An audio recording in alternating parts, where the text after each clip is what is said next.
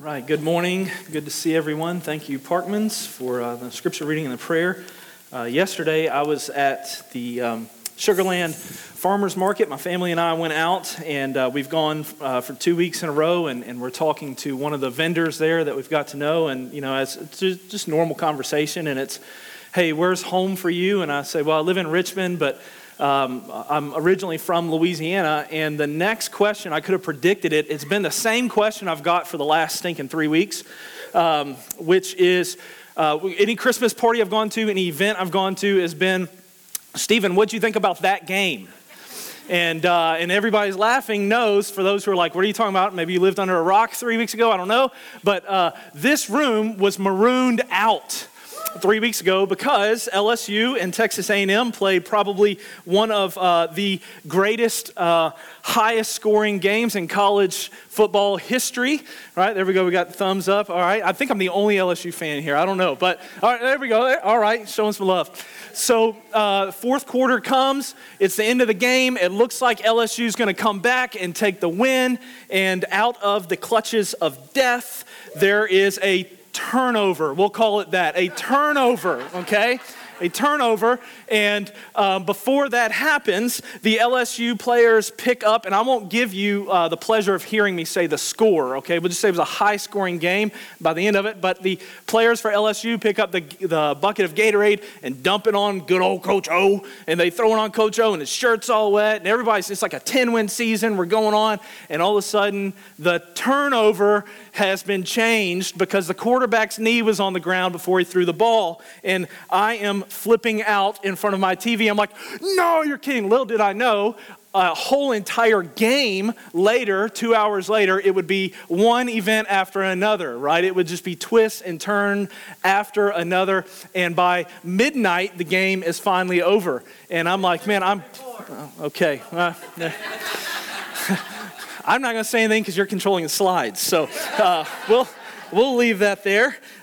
You're lucky. So I'll see you afterwards. Okay, so but if you ask any Texas A&M fan about the game, they get giddy. But not while they were watching the game, because here's my jab, we won the last 7 years. But I'll just leave that there. Okay, so but they get giddy because there was a change in circumstances. They were rescued from the clutches of death, if you will. They experienced a joy that they had not had before in playing LSU previously, and everyone displayed that Sunday morning wearing maroon. My goodness, even the year-end font was in maroon, right? So, I'm seeing these things. You don't see it because you're, wearing maroon. But I'm like, oh, God, let's just get on with this. So, but instead of being 12th people, now I call Texas A&M people the 7th overtime people. That's what they are, right? Because they have made it out of the end of the fourth quarter, and now they are 7th quarter people, and it has made all the difference in the world. Last year, it was about last March, during March Madness. I love basketball more than football. Played basketball, love it. And I'm at Wingstop, and which is, by the way, the greatest wing fry combo you can ever get anywhere. They literally, okay, so just go, and if you haven't, I'll take you. We'll go. It'll be awesome. But I'm sitting there, March Madness, watching the basketball game, and I realized I'd seen this game. It was a game that had come on 2 days before. So I'm watching, I'm like, oh, this is cool. The guys sitting next to me are watching it like they've seen it for the first time. So they're talking about it, and I do what any self-respecting 34-year-old man would do, and I say, you want to put a bet on this game? Right? They have no idea. I probably came on too strong, but that's not joy, that's confidence, okay? That is not joy, that's confidence. That's me trying to scam people out of $20, okay? That's just confidence, that's not joy. There's a difference between the two, and you can judge me all you want, right? But I'm not joyful about any of those two teams winning. I'm confident. Texas A&M fans were joyful. Right? There's a difference there between the two. So what is joy? Let's just say, for the sake of illustration, let's pretend I'm a Texas A&M fan. Okay? Let's just, oh my goodness gracious. I'm getting out of this illustration really quickly. Okay? But let's just say, for the sake of illustration, it's fall 2019, a year later, and the rerun comes up, and you're hanging out in my living room, and we've got our maroon shirts on, okay? And we're all excited. And all of a sudden, the fourth quarter comes, the ball is thrown, the interception happens, and I take my drink and I throw it on the ground, and I'm like, are you kidding me? No! We lose to them every year. And you look at me and you're like, dude, why'd you waste that beer? Like, what's going on? Why are you throwing a fit, man? Don't you know the end? Don't you know how this plays out? Right? Dude, why are you flipping out, man? Have different emotions. There will be a reasonableness to you, which is what Paul is going to say in here. Let your reasonableness be known to everyone. You would forbear the stress of the next 2.5 hours because you know what? The seventh quarter is coming, right? You would be able to endure your present circumstances. You would say to me, Stephen, you've got the wrong feelings going on here. Be happy, rejoice. Or let's suppose my Aggies in the room watch a clip of the LSU players dump that Gatorade, and once was next year, now it's... It ain't over, sucker. You're going to wear that shirt for 2 more hours, and you're going to lose in it, right? There's not just a confidence, there's a joy that you have. And brothers and sisters, this morning, I submit to you that this is what the Bible means by joy.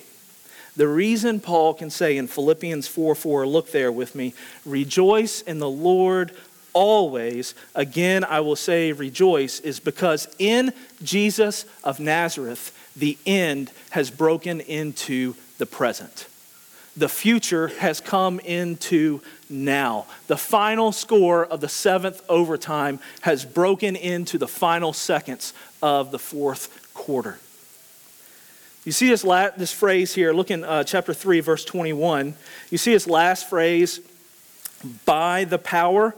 You see that? By the power that enables him even to subject all things to himself. Okay? Now don't miss this. That's a reference and an allusion to Psalm 8. Psalm 8, verse 6. And we're not going to flip there, but I'm just going to tell you kind of a summary.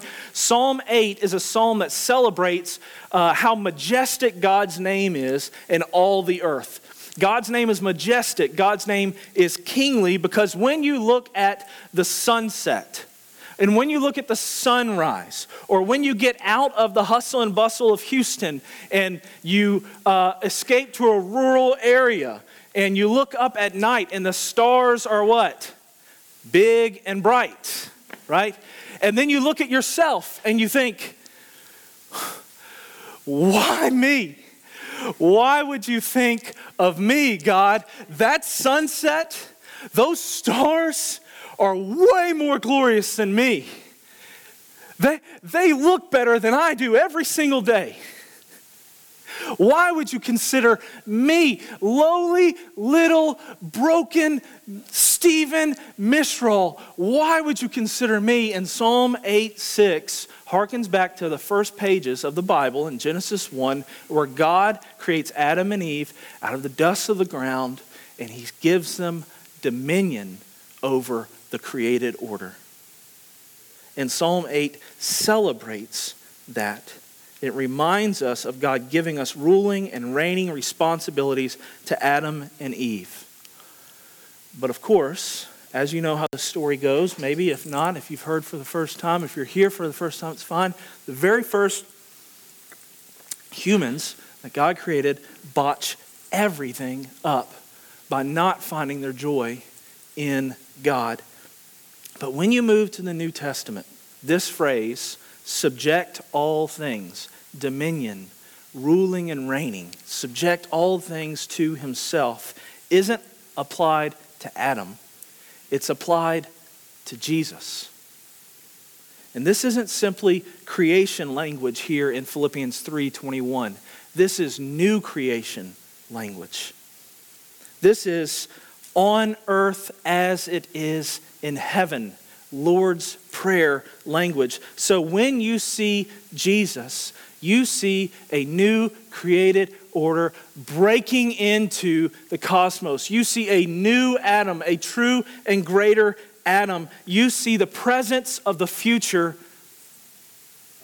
And this is why the good news gospel always brings with it love, of course, but also a great joy. Indestructible, rock solid joy. So take, for example, at Jesus' birth. We'll throw this up. This is from Luke, if you want to go ahead and put it up there. This is from Luke 2. At Jesus' birth, Mary takes Jesus and she wraps him in swaddling cloths and lays him in a manger. Okay? You see that? That's from Luke 2:7. And when she does this, she doesn't just do this in isolation. She does it with herself nearby. She does it near Joseph and near sheep and oxen, animals. The very thing that Adam and Eve were to rule over, the created order. And then a couple years later, the nations are going to come to see this baby son, Jesus. And so all of creation is coming to gather around this cradle, this baby. And when Mary does this, the very order, all things, Philippians 3:21, all things Jesus came to rule over. This is why when we're going to sing joy to the world, let men their songs employ, while fields and floods, rocks, hills and plains. God is not coming to simply rescue souls and pluck them out and give you a harp and float away in a cloud. He's coming to restore rocks and hills and floods and plains to make all things new. And so let all things repeat the sounding joy. So when you see Jesus laying in the cradle, you are seeing a picture of the future breaking into the present. But when Luke writes his gospel, he sets this up so that when we get to the end of Luke's gospel, Joseph of Arimathea takes Jesus' body, and I don't know if this is up here, Joseph of Arimathea takes Jesus' body from the cross, and what does he do? He wraps him in linen, a shroud, and what? Lays him in a tomb.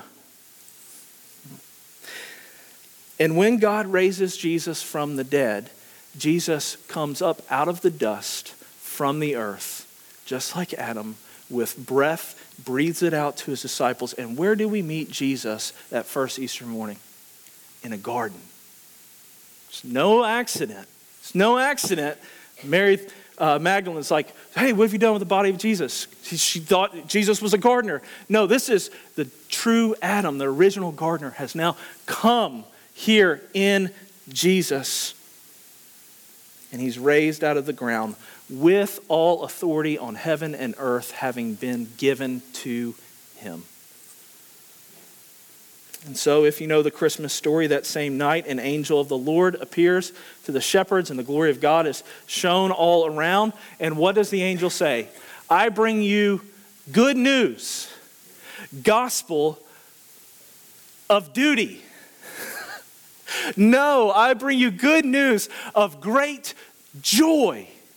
Of great joy, and this will be a sign for you. You will find a baby wrapped in swaddling cloths and lying in a manger. That is a sign. The presence of the future. So when you see Jesus of Nazareth, you are not simply looking at a peasant baby. You are looking at the presence of the future breaking into human history now to rewrite our story. N.T. Wright says this. Let's see if we can throw the quote up. He says this: the joy we see in the Gospels is not simply natural human delight in times of healing and reconciliation. That it is that as well. It is the joy of discovering that Israel's God was at last doing the thing he had promised, rescuing the people from their exile and providing forgiveness, restoration, and new life.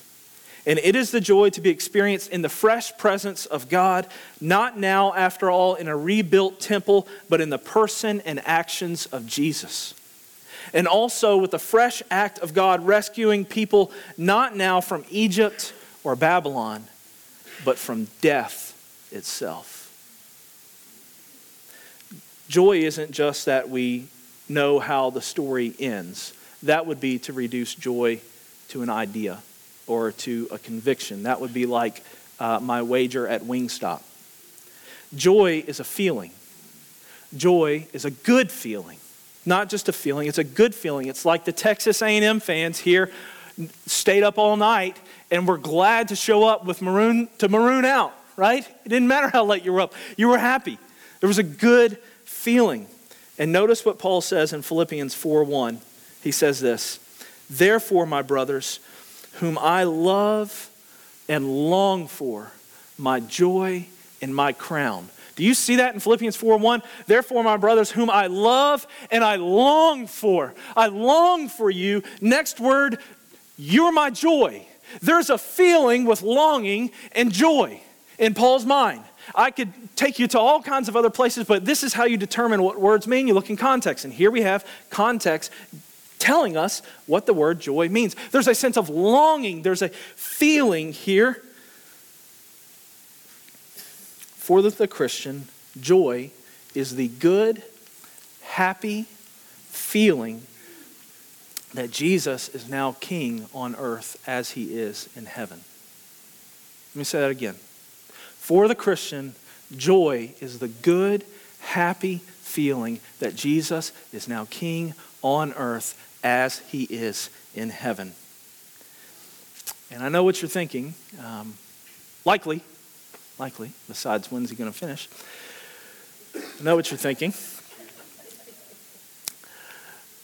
How can God command my feelings? It's not like a thought. I can't just flip on and off like a switch. Stephen just said joy is a feeling and you can't command feelings. Ready? Here you go. Be angry. Fear. Be glad.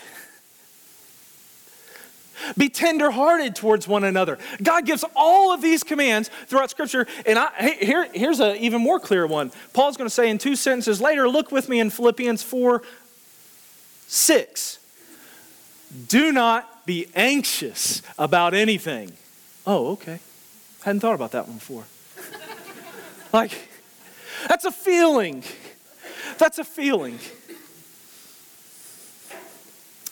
So, I understand the objection. I'm with you this time of year. I'm Scrooge.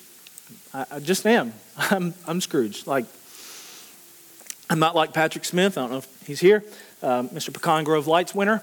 Good for you. I'm not bitter or jealous or angry, but good for you, man. That's cool. I just in my mind, I'm like, let's just get the holidays over with. The rampant American consumerism. Can we just get past that? And if you know my Luke 2 bent, I'm like, just get the story right at least. And because joy isn't an American Christmas thing. It's a every moment gospel truth thing. And in America, we don't know what to do with joy, so we have to wrap it up with consumerism and buying things. And then you come to church and hear joy and you're like, oh, parentheses, I'll stop there. So, and if you have a problem with God commanding feelings like joy, then you need to understand how God works. The command to rejoice in the Lord always, again I say rejoice, is meant to drive you not to have the power within yourself, but to what? To the one who, what? By the power that enables him even to subject all things to himself. If I had written this, the liberal theologian in me doesn't like it. I want to re-edit it. I'm like, some things. By the power that enables him to subject some things so that God can look at me and be like, hey, Stephen, if you could, when possible, maybe a couple times a month, give me a shout out and feel good about me. And that'd be cool. But I'm not going to command you to do things that you can't do. No, God commands us to do things that we can't do so that the power that we would tap into is the very one who has subjected all things to himself. Even, I want to say this, even your feelings, even your personality. I can't change my personality. Well, go to Christ with your personality. Go to Christ with your feelings. Look, man, you don't get a pass just because you feel like you can't change something. He created you and he owns you and he redeemed you and he has all of the, what? Like, I can't imagine someone being like, God wants me to be happy and joyous. Like, what's wrong with you? Of course not. Yes, yes. Blessed be the God and Father. Happy is the God and Father of our Lord Jesus Christ. And God has broken into our story. God commands feelings because he subjected all things to Jesus, not just morality and moments of crisis, all things. Jesus wears the crown. Again, I will say, Jesus wears the crown, not me and not you. So God commands us to rejoice even when we can't always rejoice. And I am not oblivious to the fact of how that might land on us this time of year.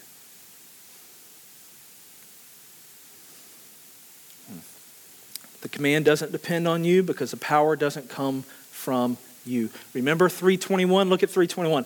By the power that enables him to subject all things. That's not the first time Paul has mentioned the word power. Look back about a dozen verses or so in chapter 3, verse 10. Look in Philippians 3:10, and Paul's picking up on that. That I may know him and the power of his resurrection. I've walked with Jesus now for, I'm 35, a little over 2 decades. Walked with the Lord now for a little over 20 plus years. And do you know when I found it the most difficult to rejoice in the Lord? When I don't know him as I ought. Ask anybody who's walked with the Lord, whether it's been a week, you'll see more. But it's because you don't know him as you ought. It's very difficult to rejoice in something that you don't know, especially someone that you don't know. That's why it's easy for A&M fans to rejoice in winning. They're not rejoicing at LSU because they don't know it. They know A&M, right? That's just the way that our feelings are wired. And we're meant to have light and heat.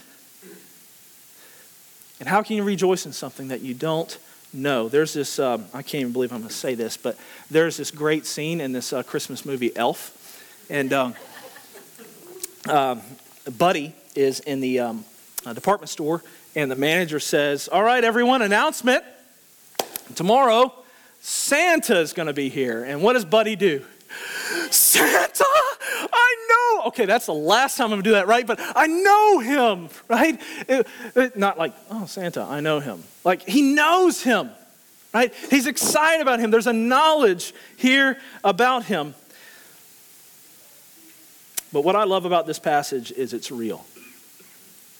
There's all of this new creation, God making things new Adam subjecting things to Jesus, his rule and reign. Oh yeah, I mean, that's awesome. That's stuff Sundays are made of. But you know what is right in the middle of this passage? Stuff Mondays are made of. Look at it, Philippians 4:2, verse 3. I entreat Euodia and I entreat Syntyche to agree in the Lord. Yes, I ask also, true companion, help these women who have labored side by side with me in the gospel, together with Clement and the rest of the fellow workers whose names are in the book of life. That's Monday. That's Monday. Okay? And anyone what Paul is doing here, if you know the Bible at all, Paul is doing what Jesus says to do in Matthew 18. You know that passage that says, like, where 2 or more are gathered, there I am with you in your name? That's often misquoted because it refers to church discipline. Yeah, so it's like, oh, our Bible study kind of stunk. And it's like, it's okay, Timmy, like 2 people are here, Jesus is here. Well, no, I mean, like, he's always here. But that passage is about church discipline. Because when you have an issue, you go one-on-one with that person and resolve it. If you can't, you go with the elders, you go with some more people and you resolve it. And if you can't do that, you bring it before the church. And what's Paul done here? Forever in church history, these 2 ladies got called out. How would you like that? Like this letter circulates all throughout Turkey, and it's like, oh, there's Euodia and Syntyche again, like doing their thing, That's pastors laughing. So like that, but like that's Monday for us. That's real life for us right here. Paul does not take sides. Look at the way it's written. Look at the language. I entreat Euodia and I entreat Syntyche. Not I entreat Euodia and Syntyche. I entreat Euodia, just to make it very clear. I entreat you and I entreat you. Both of you too. I'm not taking sides. I'm pleading with you. I'm asking the church to come alongside and to get nitty gritty and real and figure this thing out. And how are you going to do it? Look what Paul emphasizes in this 3 times in these 3 verses. I entreat Euodia and I entreat Syntyche to agree in the Lord. There it is. Yes, I ask you also, true companion, help these women who have labored side by side with me in the gospel. There it is. Together with Clement and the rest of my fellow workers whose names are in the book of life. Paul begins, middle, and ends with gospel. And he says, hey, I'm not saying give personal preference here to be able to figure out all the problems that are going on within your church. I'm telling you to know the story of the gospel and live your life in light of that story. That's the only way that you're going to have real reconciliation and real friendship and genuine life transformation. Paul's joy will be complete when these 2 women and the church are of the same mind, having the same love, being in full accord and of one mind, shaped by the cradle, the cross, and the crown of Christ. And Paul isn't writing like a hippie saying, let's just give love and joy and peace a chance. Do you want reconciliation? Do you want friendship? Do you want community? The reality that gives that peace is not personal preference. It's what Paul says, to know him. Chapter 4, verse 1, therefore my brothers whom I love and long for, my joy and crown, stand firm. It's the same thing as to know him. Right? The problem, though, comes when we want to stand firm in our personal preferences and we think about our own narrative, our own stories, our own vision for how life should be. And when that story gets interrupted, we usually forget about the grand narrative of history. And things go really bad. So finally, my brothers and sisters, the point of this series, when Lance asked me to preach, I said, so what's our goal here? And he said, the point of Advent series is to give our church an infusion of eternity by increasing our desire and longing for Jesus to return. Advent literally means the arrival of a noble person.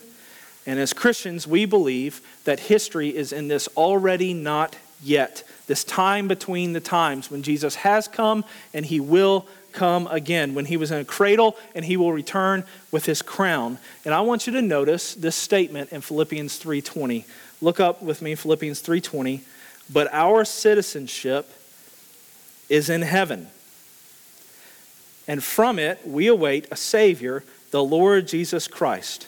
Now, it is tempting to see that phrase, our citizenship is in heaven, and think, boy, I can't wait to go to heaven. I can't wait to go there. Some glad morning when this life is o'er, I'll fly away to God's celestial shore. That's where our minds tend to go when we hear our citizenship is in heaven. But to think that way is, one, not only to misunderstand the role of heaven in Scripture, but also to grossly misunderstand how citizenship works. Citizenship is about allegiance and identity and status. Philippi, is a city where Paul wrote this letter, the letter of the Philippians. Philippi was a Roman colony in Greece. And if you know any Roman history, you know the famous phrase, et tu, Brute, right? Brutus and Cassius, they go and they assassinate who? Julius Caesar. And they take an army of men and they flee thousands of miles to Greece. And what happens? Mark Antony and Octavian get their guys and they go after them. And they go basically get vengeance upon them. But while they're there, thousands of miles away, they take the soldiers that they have and the ones remaining from the other side, and they said, okay, you are Roman citizens. You're going to stay here in Philippi, and you're going to set up Philippi as a Roman colony. You're going to bring the life, the value, the government, the culture, the beliefs, the joys, the hopes, the practices here to Philippi. You're not coming back to Rome. So they stayed there. So imagine with me, you and I right now are in Philippi 2,000 plus years ago, and we're at a farmer's market, and we're like, hey man, where are you from? And he's like, oh, I'm from Rome. And your question to him is, well, do you look forward to going back? And they would say, no, that's crazy. We've been told to stay here and to set up shop in Philippi. Our longing isn't that we would go to Rome, but that one day Caesar would come and visit us and we would have great joy and celebrate his presence. And that's what Paul meant when he says our citizenship is in heaven.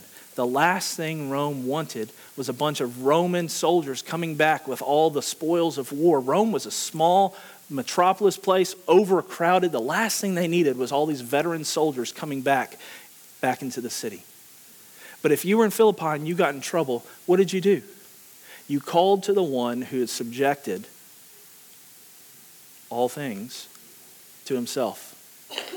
And the peace of Caesar would come, the Pax Romana would come and give you peace. And Paul looks at that and says, that's a sham. It's a very political statement.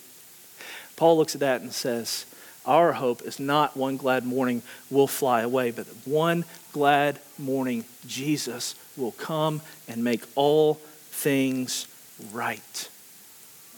Paul's longing is not for heaven. Look, you can read the first 2 chapters of Philippians. He's thinking, I'm going to die, and he never once says, I can't wait to go to heaven. Never once. Never once. He says what? For to me to live is Christ, and to die is gain. And he says in Philippians 1:22, if I am to live in the flesh, that means fruitful labor for me. Yet which shall I choose? I can't tell. I'm hard pressed between the two. My desire is to depart and be with Christ, for that's far better. My concern is that we think joy is escaping the natural order and just floating away, and so we don't engage.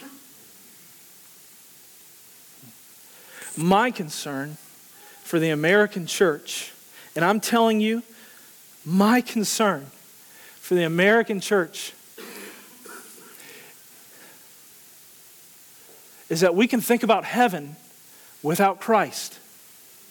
So many people and so many of us would be perfectly fine to go to heaven and to see your wife and your kids, to see great figures of history, to see your grandkids, to see your neighbor, whoever it is, and not even bat an eye if you don't see Christ there.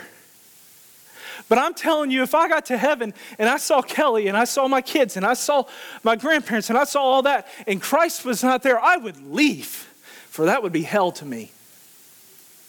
That would be hell to me. And this is what the longing is for Christ. And look, Paul talks about we are citizens of heaven. And if you want to look in context where he uses the word long for, who does he long for in Philippians 4:1?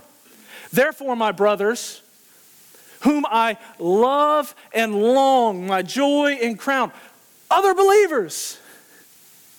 We're so worried about ourselves and like, oh, escape. Hey, man, what would it look like if our church was like, hey, my crown and my joy is the people in this room. My crown and my joy. The way that I'll stand before Christ one day, with crown and ruling and reigning responsibilities is not based on, well, I did 7 Bethmore Bible studies. But rather, I took the gospel and I let it dictate the way I feel, I think, and I act in community. How different would Richmond be if we imitated Paul and lived in light of this story? Do you know where Paul is when he wrote Philippians? He's in a sewer. He's in a dungeon. Some theologians think he's in the Maritime prison. If he's not there now, he will be. It's a 3-foot manhole. They dropped you down, and you were by the sewer. It stunk. It was dark. Plenty of chances for grumbling and complaining. The room was about 6.5 feet tall, 30 feet wide, 20 feet long. And Paul's in prison, in an underground prison, in a dungeon. And instead of singing, "One glad morning when this life is o'er, I'll fly away to a home on God's celestial shore," Paul says that the land where joy shall never end is here on earth as it is in heaven, with Christ as our greatest desire and his people as our longing. And until he returns, may we display here in the Grove Church that reality in our marriage, in our singleness, in our family, in our parenting, our friendships, community, school, business, career, retirement, taxes, finance, celebration, rest, meals, recreation, holidays, vacations, all things as joyous seventh overtime people living in the last moments of a fourth quarter world. Let's pray.